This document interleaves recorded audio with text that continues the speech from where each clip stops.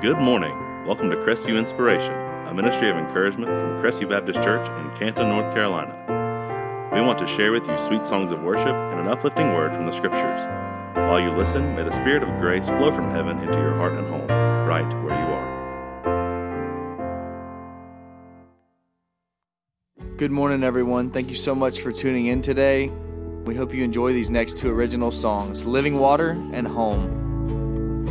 He was there at the well when she walked up. He asked for a drink of water. He told her her life, her sins and her past. She needed the love of a father. She didn't know that he had come there to set her free. Living water still satisfies,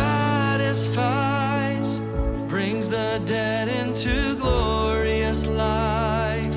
Blood was shed and the grave denied by the power of Jesus Christ. In the desert so dark and dry, living water still satisfies.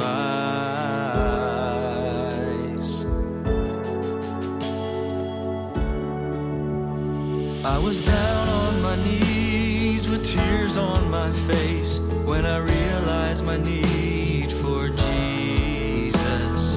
Lost in my sin, I was desperate for grace, thirsting for His love and His freedom. When a water that brought new life poured out of the heart of Christ, living water still satisfies, brings the dead into glorious life. Blood was shed and the grave denied by the power of Jesus Christ. In the desert so dark and dry, living water still satisfies.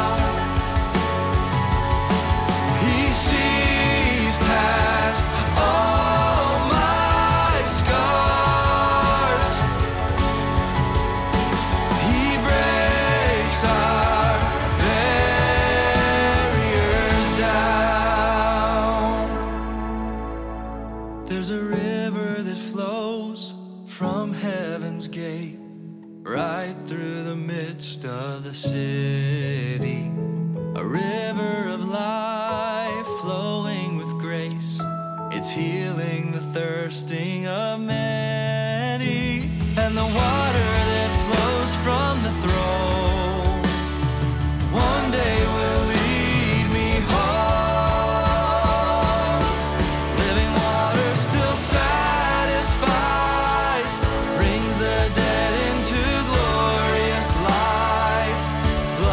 Shed and the grave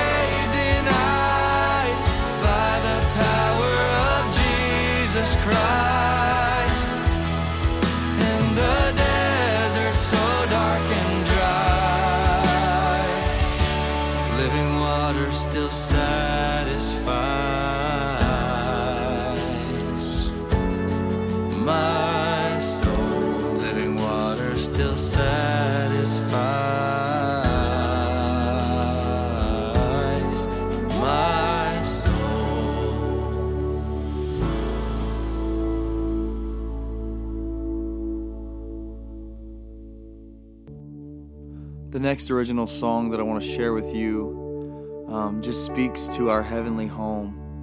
So much in the world today is going on that it just drove my heart to want to sing this song about heaven. We're looking forward to something better, guys, something that will last, something that's amazing forever. I hope you enjoy this song and that it touches you and that you remember that your struggle today is not everything. You have a future, you have a hope, and you have a home in heaven if you're in Christ. I can't wait to move into a mansion in the place where His light shines for all. I can't wait to stand upon the mountain of His glory, the mountain of God. When I get home, I will run to the presence of the Holy One to worship God alone. When I get home, I will fly on the wings of angels to the throne of God and cry, holy, so holy, the Lamb upon His throne. I know Him and I'm known. He's holy, so holy, forever He will reign. He is worthy of our praise. He's holy.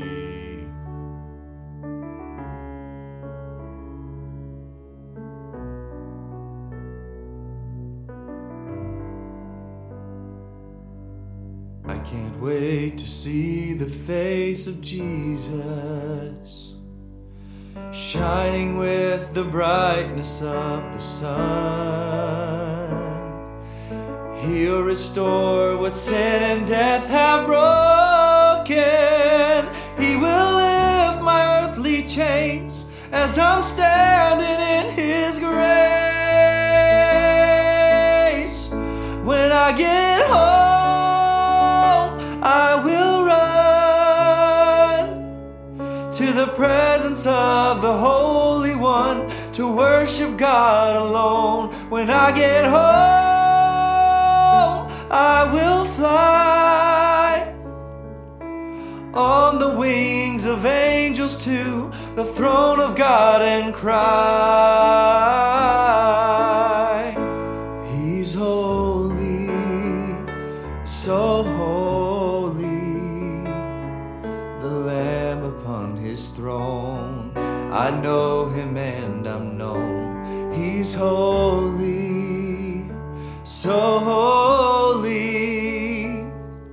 forever He will reign. He is worthy of our praise. He's holy.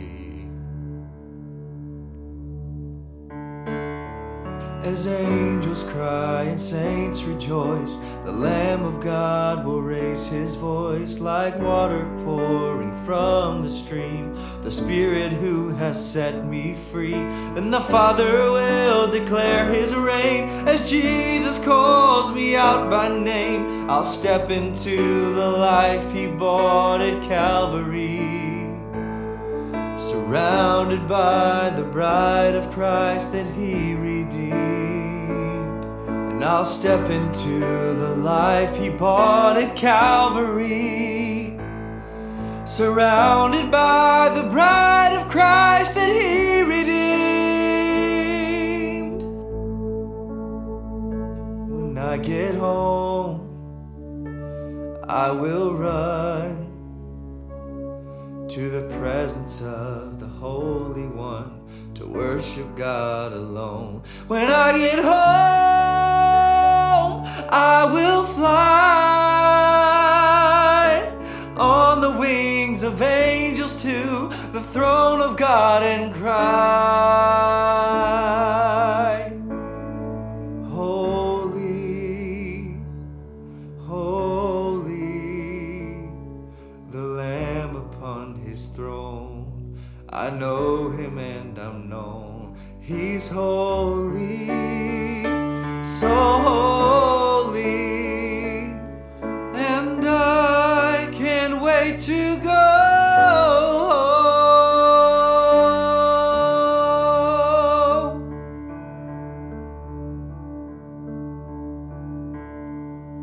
Good morning. I want to pick up the study in the book of Daniel. Thank you guys for that beautiful music. And I want to pick up chapter 8. We're continuing our study in the book of Daniel, and we're in the sermon entitled A Vision of the Future. And I'm going to finish the second half of this sermon. I'm picking the text up in verse 13. I hope you have your Bibles. If you're able to take a Bible and pick up Daniel 8, verse 13, the Bible says, "Then I heard a holy one speaking. And another holy one said to that certain one who was speaking, How long will the vision be concerning the daily sacrifices and the transgression of desolation, the giving of both the sanctuary and the host to be trampled underfoot? And he said to me, For 2,300 days, then the sanctuary shall be cleansed. Then it happened, when I, Daniel, had seen the vision and was seeking the meaning, that suddenly there stood before me one having the appearance of a man. And I heard a man's voice between the banks of the Ulai, who called and said, Gabriel, make this man understand the vision. So he came near where I stood, and when he came I was afraid, and fell on my face. But he said to me, Understand, son of man, that the vision refers to the time of the end. Now as he was speaking with me, I was in a deep sleep with my face to the ground. But he touched me and stood me upright, and he said, Look, I am making known to you what shall happen in the latter time of the indignation. For at the appointed time the end shall be. The ram which you saw having the 2 horns, they are the kings of Media and Persia, and the male goat is the kingdom of Greece. The large horn that is between its eyes is the first king. As for the broken horn and the 4 that stood up in its place, 4 kingdoms shall arise out of that nation, but not with its power. And in the latter time of their kingdom, when the transgressors have reached their fullness, a king shall arise, having fierce features, who understands sinister schemes. His power shall be mighty, but not by his own power. He shall destroy fearfully, and shall prosper and thrive. He shall destroy the mighty and also the holy people. Through his cunning he shall cause deceit to prosper under his rule, and he shall exalt himself in his heart. He shall destroy many in their prosperity. He shall even rise against the prince of princes, but he shall be broken without human means. And the vision of the evenings and mornings which was told is true. Therefore, seal up the vision, for it refers to many days in the future. And I, Daniel, fainted and was sick for days. Afterward I arose and went about the king's business. I was astonished by the vision, but no one understood it. Beloved, God wants us to be informed of his long-term plan. And what are the aspects of God's plan as seen in chapter 8 in the vision of Daniel? There's 6 aspects. We're going to review the first 3. We must understand God's desire to reveal the future. God gave Daniel the vision to let him know what is going to happen. Number 2, we must understand the meaning of the goat and the ram. We're going to unpack even more the meaning of the goat and the ram. Number 3, we must understand the rise of the little horn. We saw last week the little horn that's going to push up from the 4 horns of the Greek Empire. And this week we're going to look at the 4th aspect of the vision, and that is we must recognize our need for divine assistance. We pick a text back up in 13, and we find Daniel trying to understand the prophetic vision. It's a lot for him to digest. This vision foretells the kingdoms of the future, and the scripture notes that Daniel is seeking the meaning. It seems that Daniel had been praying and seeking God's help in understanding the vision he had. Then suddenly an angel appears who has the appearance of a man. Verse 13 tells us these angels are called holy ones. So the angel on the banks of the Ulai River spoke to another angel who has the name Gabriel. The angel we'll see later in this book, and also we see Gabriel in Luke chapter 1. And the first angel requests that Gabriel give the meaning of the vision to Daniel. So Daniel fell on his face when Gabriel came to him. And Gabriel in all his glory appeared to Daniel. By the way, that's a sermon in itself. And the angel touched him and strengthened him for the comprehension of this future prophecy. This is the first appearance of Gabriel in the Scriptures. Daniel needed divine assistance to understand this prophetic vision.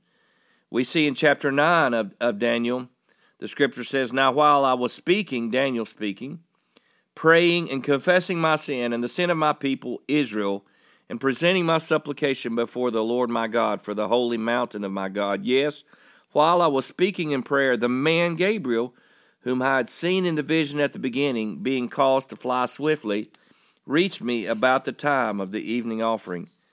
And he informed me and talked with me and said, 'O Daniel, I have now come forth to give you skill to understand. At the beginning of your supplications the command went out, and I have come to tell you, for you are greatly beloved, and therefore consider the matter and understand the vision.'" So here we see the angel Gabriel coming to help Daniel understand God's prophetic word. How much more do we need prophetic discernment and prophetic wisdom from the Spirit of God and from God himself? We see in the Old Testament Ezekiel also received a vision. He also needed divine help. And the Scripture says, "In the visions of God, he took me into the land of Israel and set me on a very high mountain. On it toward the south was something like the structure of a city. He took me there, and behold, there was a man whose appearance was like the appearance of bronze. He had a line of flax and a measuring rod in his hand, and he stood in the gateway. And he said to me, 'Son of man, look with your eyes and hear with your ears, and fix your mind on everything I show you, for you were brought here so that I might show them to you. Declare to the house of Israel everything you see.'" Ezekiel was the recipient of a divine messenger and his help to understand the visions that he saw. So, beloved, we need help in grasping the meaning of God's word, and particularly the visions of the future and what they mean. If the prophets who saw the visions needed help to understand them, we certainly need help to grasp the meaning for us today. That's why Jesus promised that we would have help from his own Spirit whom he would send. He promised the Holy Spirit would be sent and would help us understand what was going to happen in the future. In John 16, Jesus said, "Nevertheless, I tell you the truth, it is your advantage that I go away, for if I do not go away, the Helper will not come to you. But if I depart, I will send him to you. And when he has come, he will convict the world of sin and of righteousness and of judgment. Of sin, because they do not believe in me. Of righteousness, because I go to my Father, and you see me no more. Of judgment, because the ruler of this world is judged. I still have many things to say to you, but you cannot bear them now. However, when he, the Spirit of truth, has come," there's the Holy Spirit, "he will guide you into all truth, for he will not speak on his own authority, but whatever he hears he will speak, and he will tell you things to come." The Spirit of God gives us an anointing so that we can understand the truths of God and what God is saying is going to happen in the future. That is why Jesus said, "He will tell you things to come." The Spirit helps us in so many ways, but certainly in understanding spiritual truth. That's why Paul says that the natural man cannot understand the things of God. That is why the spiritual man, the person who's received the Holy Spirit, gains the ability to comprehend what God says in his word and about the future. Ask God today to give you discernment and understanding from his Spirit and to help you understand what's going to happen going forward, and trust that he will do it. Number 5, we must grasp the timing for God's future plan. In verses 20 through 26, the angel explains the meaning of the vision. The angel states that he was making known to Daniel what would happen in the latter time, until the rise of the powerful king who would commit the abomination of desolation. The angel confirms the meaning of the two-horned ram as the Medo-Persian Empire, the two different horns signifying two different kings, the king of the Medes and the king of the Persians. And the angel confirms that the male goat, representing the kingdom of Greece, who rises after The two-horned ram has a single horn, a single king, who's the first king of this empire. We saw last week that horn is Alexander the Great. After the large horn is broken, he died at 33 years of age. The four horns that rise up after him represent the Diadochi, four generals who take over Alexander's vast divided empire, but without the full power of the first horn, Alexander the Great. History tells us that none of the four generals who became kings of the divided empire ruled with the strength that Alexander had. These next three verses go into detail about the rise of a fierce king who executed sinister schemes and who prospers in his destructive power and persecution of God's holy people. We saw this king as the little horn in verse 9. It is Antiochus IV Epiphanes who usurped the throne of the Seleucid kingdom, the Greek kingdom of Egypt, from his nephew, the son of his older brother, Seleucus IV. Antiochus Epiphanes, the manifest one in Greek, he pushed eastward and southward, and he took over much of Egypt. He took over the Middle East and into southeast Europe. He was the Greek king who ruled from 175 BC until his death in 164 BC. The king was used by God to punish the transgressors, here noted in verse 23. He is known for his treachery and intrigue, which matches the scripture right here, and to catch his victims unprepared and unaware of his schemes. He also ruled with an arrogance that caused him to claim himself as deity. The coins that had been found minted with his picture actually bore the title God Manifest.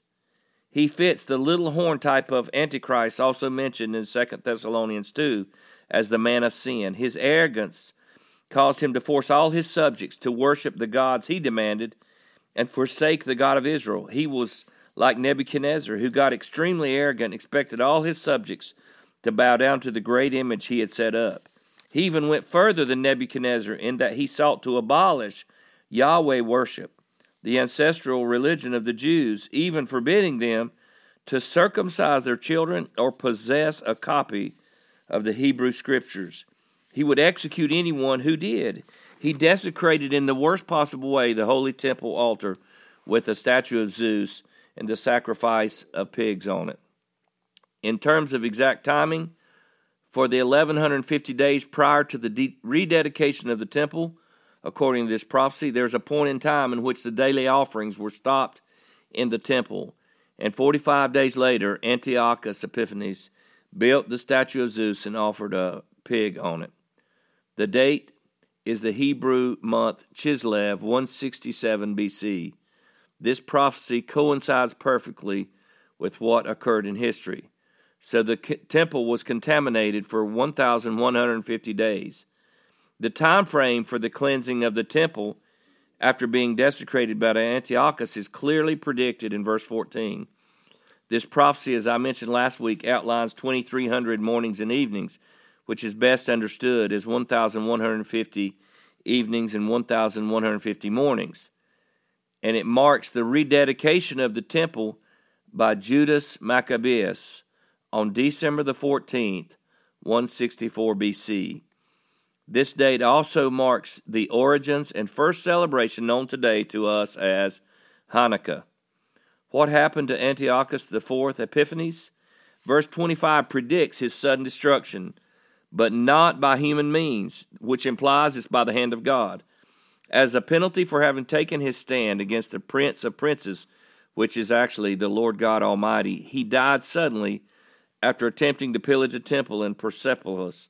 History recounts to us that he was seized with a severe abdominal pains that never left him, and he fell out of the chariot in which he was riding. As a result of his injuries from his fall and the attack of worms on his bowels, accompanied by a revolting stench, he died begging the God of Israel to spare his life.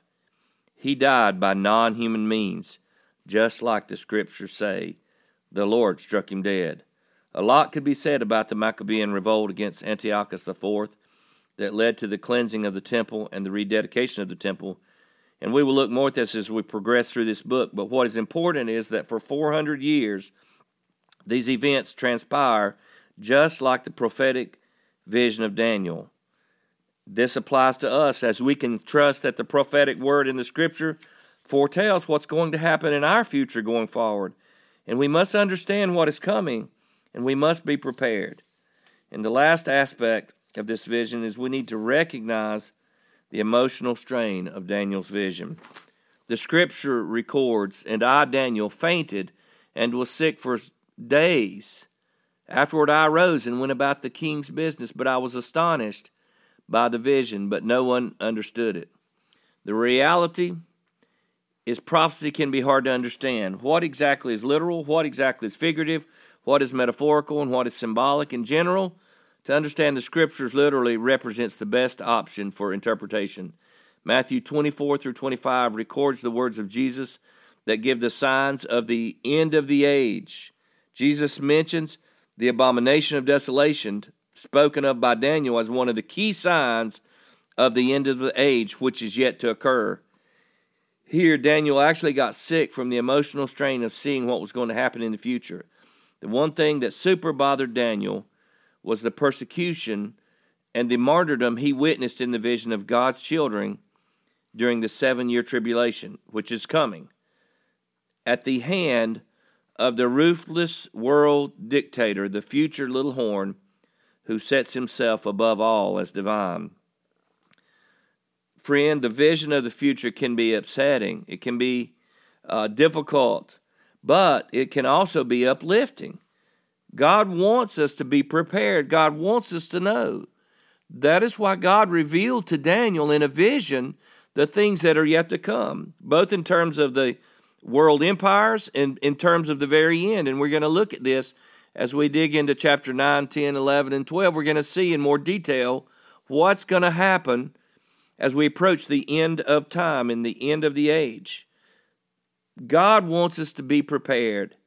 And so it can be uplifting. It can be sustaining. It depends in large part on our faith in the power of God to sustain and protect and carry us through what we know will be a difficult time. But the end will be worth it when we trust in Jesus and walk in sync with Him, receiving the end of our faith, which is heaven. I want to share this last story. Years ago, Reverend Robert Lowry, who was 38 years old, ministered in New York City during that terrible period in 1864 when the plague was sweeping away multitudes of citizens.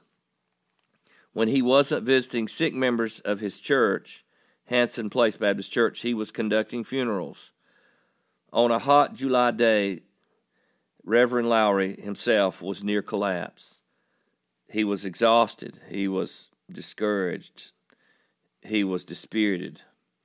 Reaching for a scrap of paper, he began composing a poem. Then, at his organ, he composed the music to support the poem in a song, a worship song.